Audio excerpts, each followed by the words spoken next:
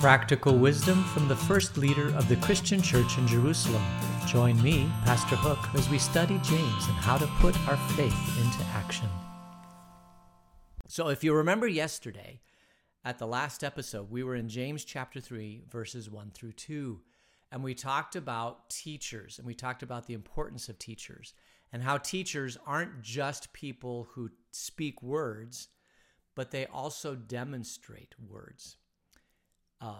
They show what it's like to be Jesus, to be like Jesus. Now, we know this. When I was a kid, I took karate, and it would be very foolish for the karate teacher to come into a classroom and say, okay, when this happens, do this, and when this happens, do this, and this is what a kick looks like, and this is what a punch looks like, and this is how you block everything.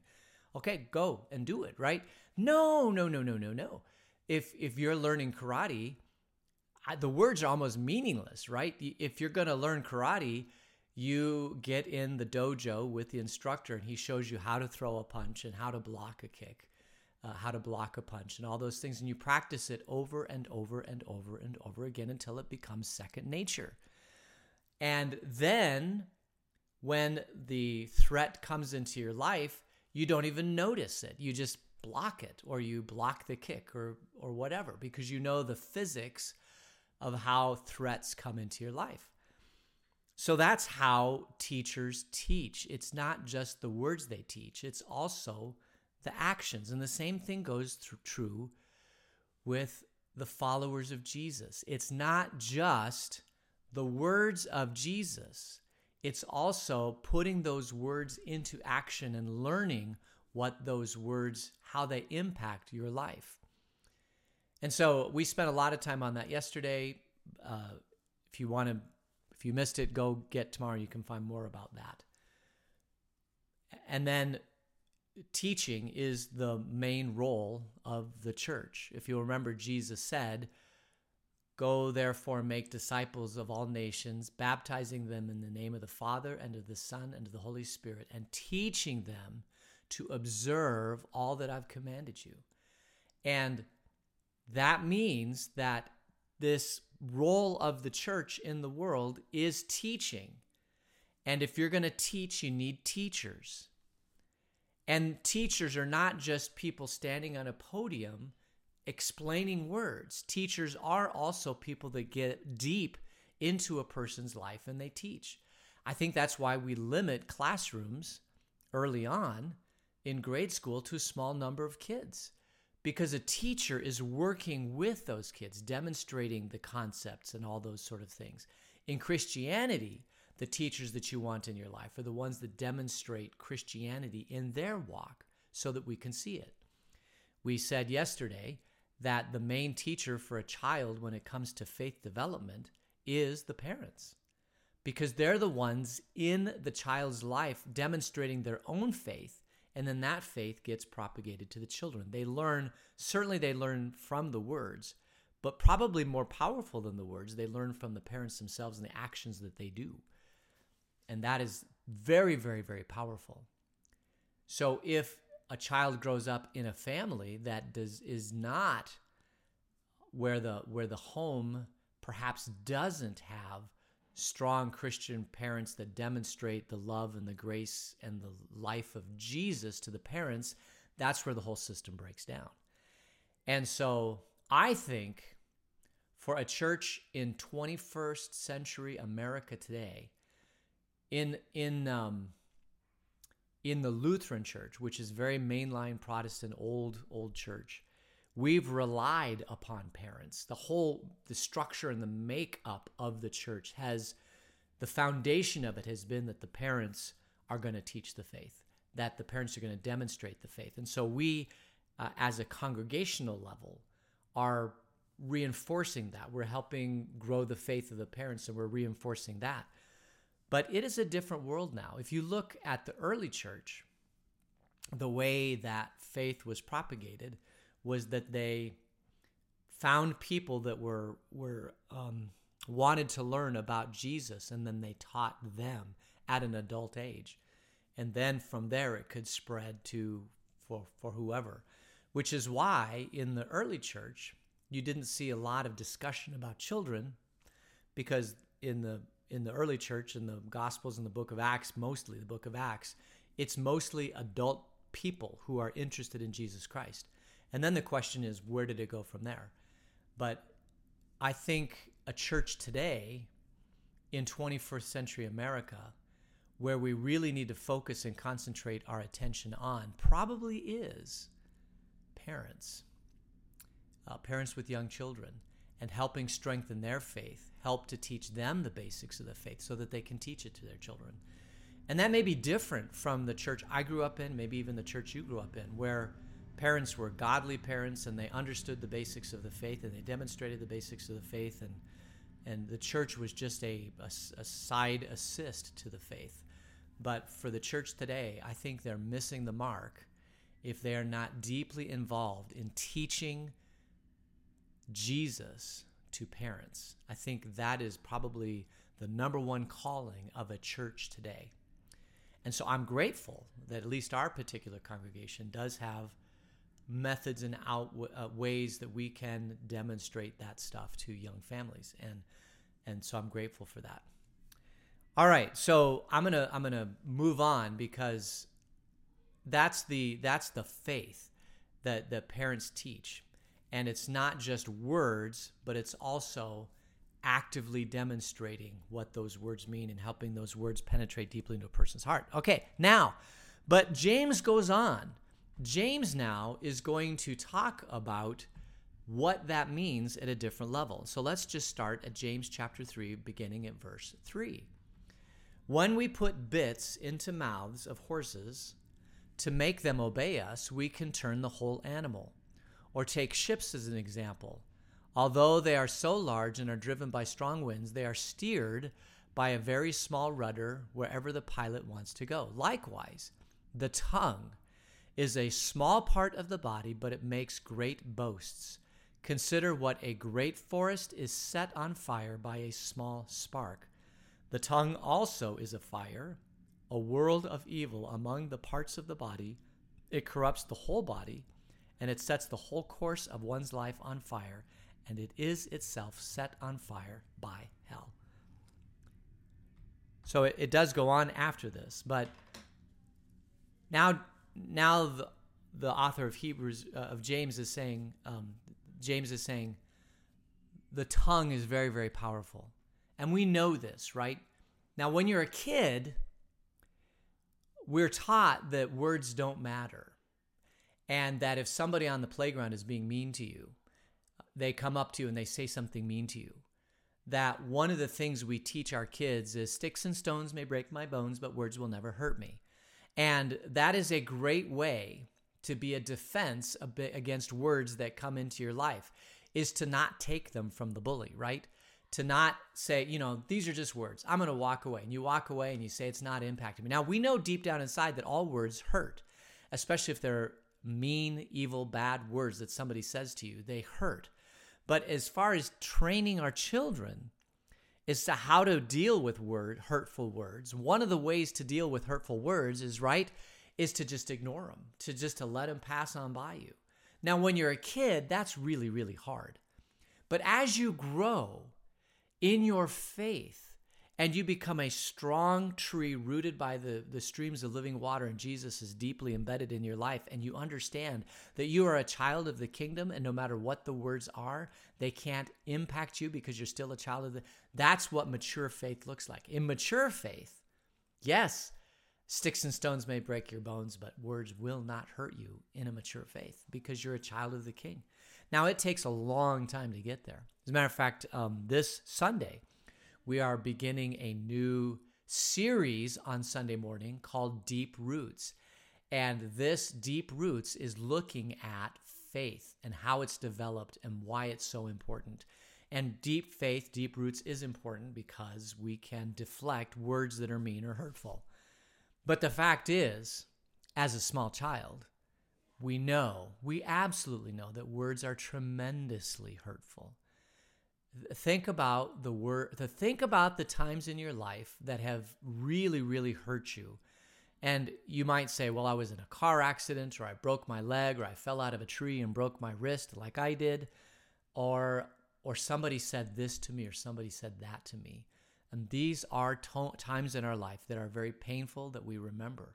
The tongue is a powerful, powerful thing. There have been all sorts of, throughout history, movements that have gone on throughout history are all started by a concept or an idea that came out of the brain and the tongue.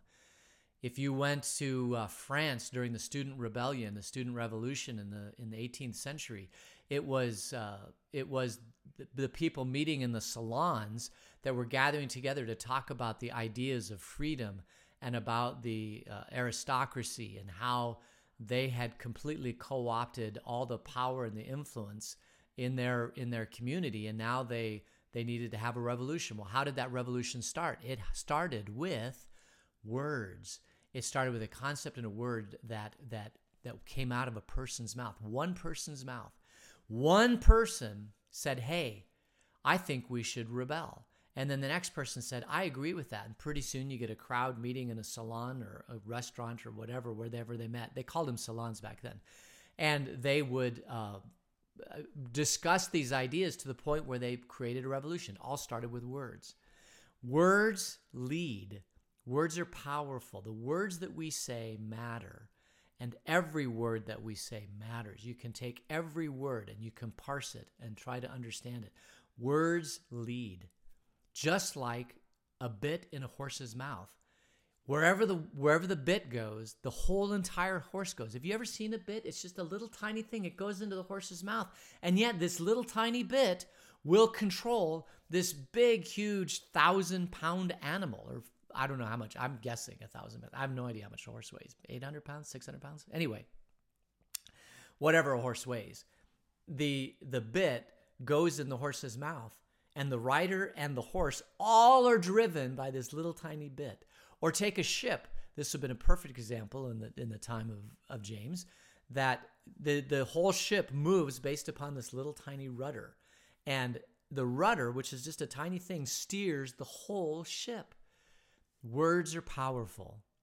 And the tongue, as a part of the body, is powerful. Consider what great forest fires are set by a simple, small spark. I could look at all of the events, all of the riots and the gatherings and all the things that have happened over the last couple years that have been sparked because of actions, sure, but then those actions, there are people that take those actions and they speak words and say things like, well, I don't want to get into that. You know what I'm talking about. They speak words, and then those words create a movement that creates people gathering together to do all sorts of things. Words are powerful. Now, James is talking about this in the context of teachers. Why is he talking about this in the context of teachers? Because the words a teacher teaches are important and they're powerful. If you are given a position of authority and you are a teacher, you need to be very aware of every word that you say. This is something they demonstrated in seminary. Like when you preach a sermon, make sure that the words are carefully crafted and that they demonstrate and reflect the truth. And they would even say things like, if you say something that you later on think about and say it's not the truth, and the next Sunday get up and say, I said this, but this, I want to clarify it. And that's how important words are. And in seminary, it's very much word-centered. Everything is centered on the word. And then all the stuff we do at seminary is centered on the word, which is Jesus, who gave us himself, word which became flesh and dwelt among us. And it wasn't just the words that Jesus said, but it was also the demonstration, the life that Jesus lived. And we all know that words can set a fire. I mean, we've seen countless examples of that, about how it's just one simple word that just can go, right? But James goes on because Of course he does. So we're going to go on to verse 7. He says, all kinds of animals, birds and reptiles, and sea creatures are being tamed and have been tamed by mankind. But no human being can tame the tongue. It is a restless evil full of deadly poison. What does he mean by no one can tame the tongue? The tongue is the reflection of the thoughts and the hearts of a person. And so you can tame animals, you can tame birds, you can tame reptiles, but you cannot tame another person. The words alone, I think this is true. Maybe for children it is true, but for most people, words will not change that person. If you've been married and you've struggled with your spouse on a certain issue and you've said something time after time after time after time after time again, those words are just not enough. Sometimes you have to have the words and you have to demonstrate the words, or you have to let the words penetrate deeply.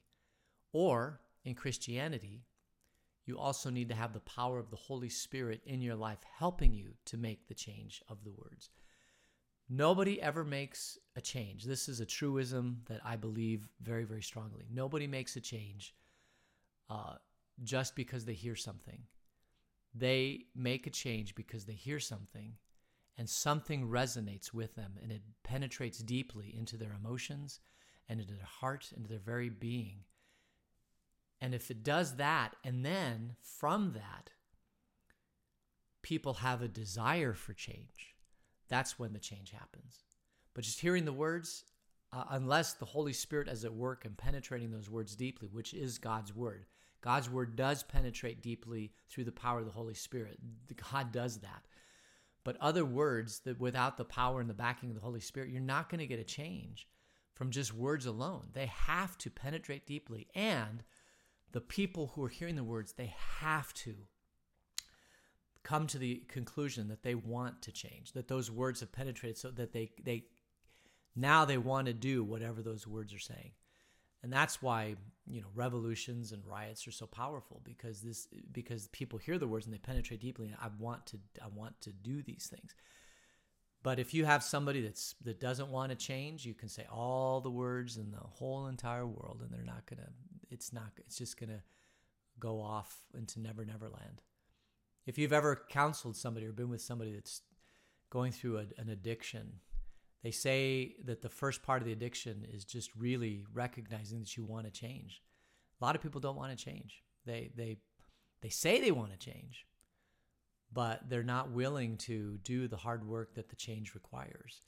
And that for that to happen, it has to penetrate deeply than just the brain. It has to go way down into the heart. But once it does go way down into the heart, man, there's nothing that a person can't do, because with God by your side and it penetrated deeply in your heart and it's something you want to do, you will get it done.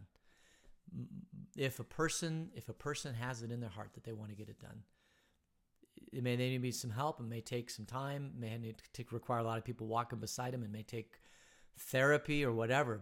But once the heart's changed, everything else is just mechanical. It truly is. And all kinds of birds, animals, reptiles, they all can be tamed, but the tongue cannot be tamed. No human being can tame the tongue. It is a restless evil full of deadly poison. He's going to go on. He's going to say, with the tongue, we praise our Lord and Father, and with it we curse human beings who have been made in God's likeness. Out of the same mouth come praise and cursing. My brothers and sisters, this should not be. Can both fresh water and salt water flow from the same spring? My brothers and sisters, can a fig tree bear olives, or a grapevine bear figs? Neither can a salt spring produce fresh water. So what he's saying by here is that, listen, at its root, when you use your tongue, do you have a desire to spread, I want to say evil. It is evil, but it's also hurtful words. It's also words that destroy instead of building up. It's also words that can be like sticks and stones that break bones. And kids do this all the time. Kids always say mean words. We have to train our kids to stop saying mean words and to start saying kind words. At least stop saying the mean words, right? But think about your own life and the words that you share. Are they words that really build up and lift up and help? Or are they words that tear down and destroy and really destroy? We have the power in our hands, in our mouths, in our brains to do either. Now, I'm not saying that all words should be kind and gentle and flowery. There may be times when you're in a relationship and you need to speak the truth, and those truth words are going to come out very, very difficult. And there may be some times when you're speaking the truth to somebody and they're just not hearing it, they're not hearing it, they're not hearing it, and so you need to elevate your position, either with stronger words, more powerful words, or maybe even by force. We do this with children, right? But those are all to help the situation. That's help to grow, to build up the situation. They may seem like mean words at the time, but in the overall picture, they are truth words that help change the situation. So those words are positive, constructive words, even though they may sound like they're bad words. The words I'm talking about are the words that you know, because you see this all the time. It's like prevalent everywhere in our world and our society. Words that do nothing but destroy. Words that do nothing but generate anger and violence. And I think about the Didache. If you haven't listened to the study on the Didache, over the summer or in the fall, we went through the teachings of the disciple. The Greek word for that is Didache. And in that, it talks about how a Christian should live their life. They should be peaceable, filled with the fruit of the Holy Spirit, lifting up and building up. Those are the types of things. And then they go into this other way, which is called the way of death. That first way is called the way of life. The way of death is just speaking speaking words that destroy and kill and all that sort of thing. We as followers of Jesus do not want to be like that. We want to be people who love and lift up and build up and add sand to the fire and not fuel to the fire. That's what Jesus has called us to do. Now, that is not easy, and it takes deep faith to do that. You have to have deeper roots to do that. It grows over time. Because sometimes people say mean and angry words to you, and when you're a kid, the first response is to punch them in the face. But as your faith in Jesus grows stronger and you see his role for you in this world, your response may be to say, I'm not going to punch you in the face. I'm actually going to give you a hug. I mean, that's a little extreme, right? But here's some kind words back. That's where maturity comes from. And I think that's what this world needs desperately right now. We need mature people who can let the words roll off of them and move forward as they can. Now, I'm not saying that you can't have an agenda and that you can't, fight for what you believe in. And there are times when you're fighting for what you believe in, you're gonna say words that are mean or angry or whatever. You might even, pick up a sword and fight, right? I'm not saying that. What I'm saying is that as a follower of Jesus, we have to have the faith to see the deeper picture, because what James is calling us here, he says you can't be both. You can't be a salt spring and a freshwater spring. If you are a follower of Jesus, you are a freshwater spring. You're giving words of life and hope to the world around you. That's your first and foremost and primary calling. Now, based upon that, you might do other things. Based upon that, you might even enlist in the army and fight in a war and actually kill people. And that is okay. I mean, it's not okay to kill people. We don't want to kill people, but it is okay to follow your government. God has given us permission to do that. And so you might do some hurtful and harmful things. There's no question about it. But you, as a follower of Jesus, in the situations where you have control, are called to be a person with gentle words, a person that praises instead of curses. And that's what God has called us to be. So I think we'll leave it there. The thing is, I'm not going to leave it there, because the one thing I want to say is that none of us get this right. None of us have always had peaceful, loving Jesus words come out of our mouth. And many of us have regrets for words that have come out of our mouth that we immediately regretted, or years down the road we regretted. words that destroyed people, relationships, situations, those types of things. And the thing you should know is that the power of Jesus' love overcomes those times. That all of us have fallen short. All of us have said words that aren't good. But Jesus still loves us and says good words to us and still keeps us safe in his kingdom, not because of the words we said, but because he was strong enough with the words that he had to come to this earth, become flesh, and redeem us from all the times we say bad words.